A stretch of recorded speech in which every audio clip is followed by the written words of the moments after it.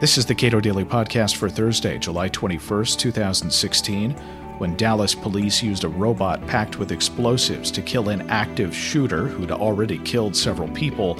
It was a first-of-its-kind way of handling a threat.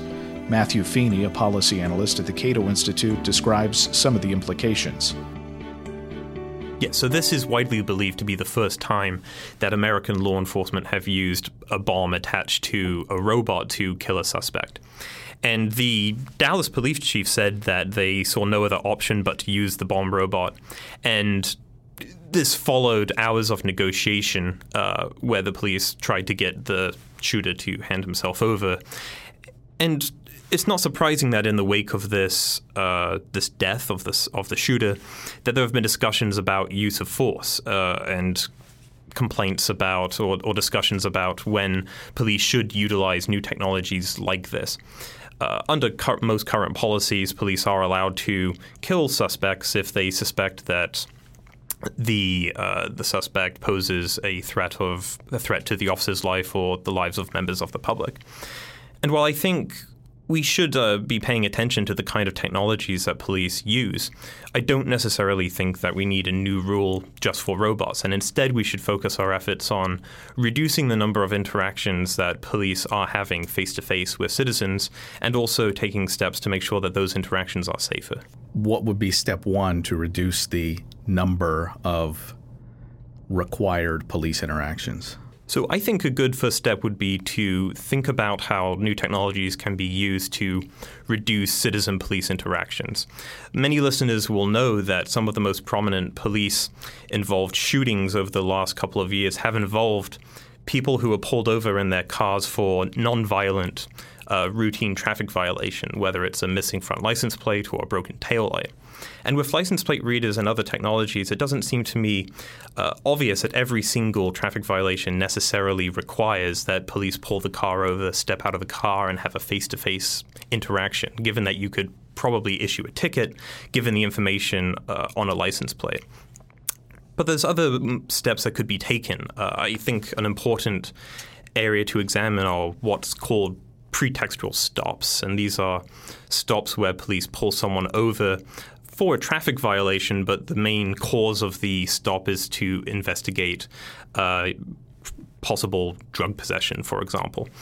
And as our colleague John Blanks has written, these stops do undermine police legitimacy in some communities, and they also seem to me to oftentimes be unnecessary. And you can understand why relationships with police sometimes suffer when many people are pulled over for routine traffic violations when the real intention of the stop is actually to investigate drug possession and things like that.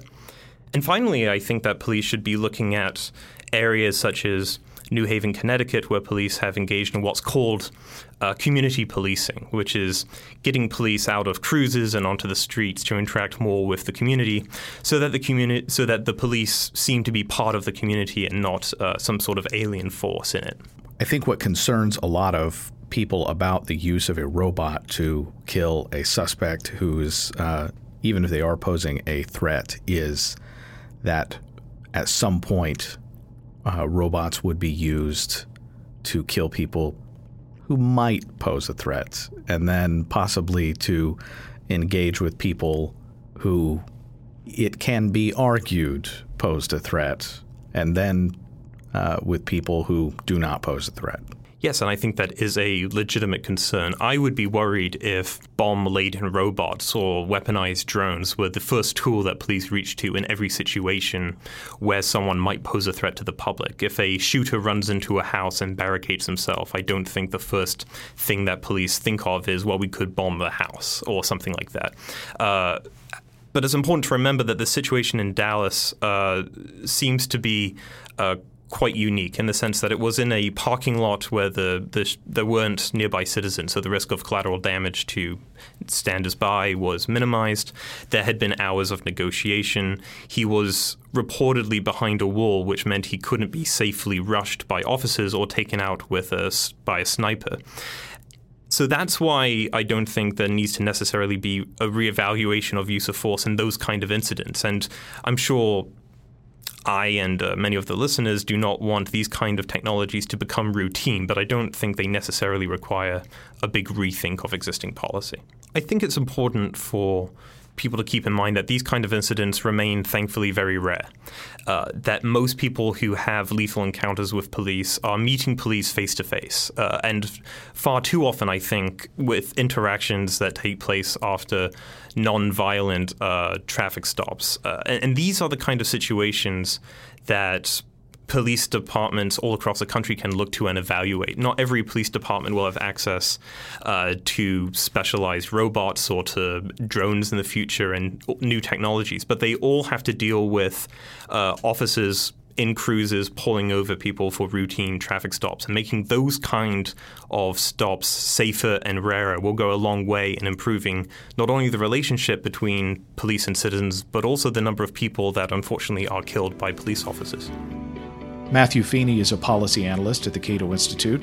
Subscribe to this podcast at iTunes, Google Play, and with Cato's iOS app, and follow us on Twitter @CatoPodcast.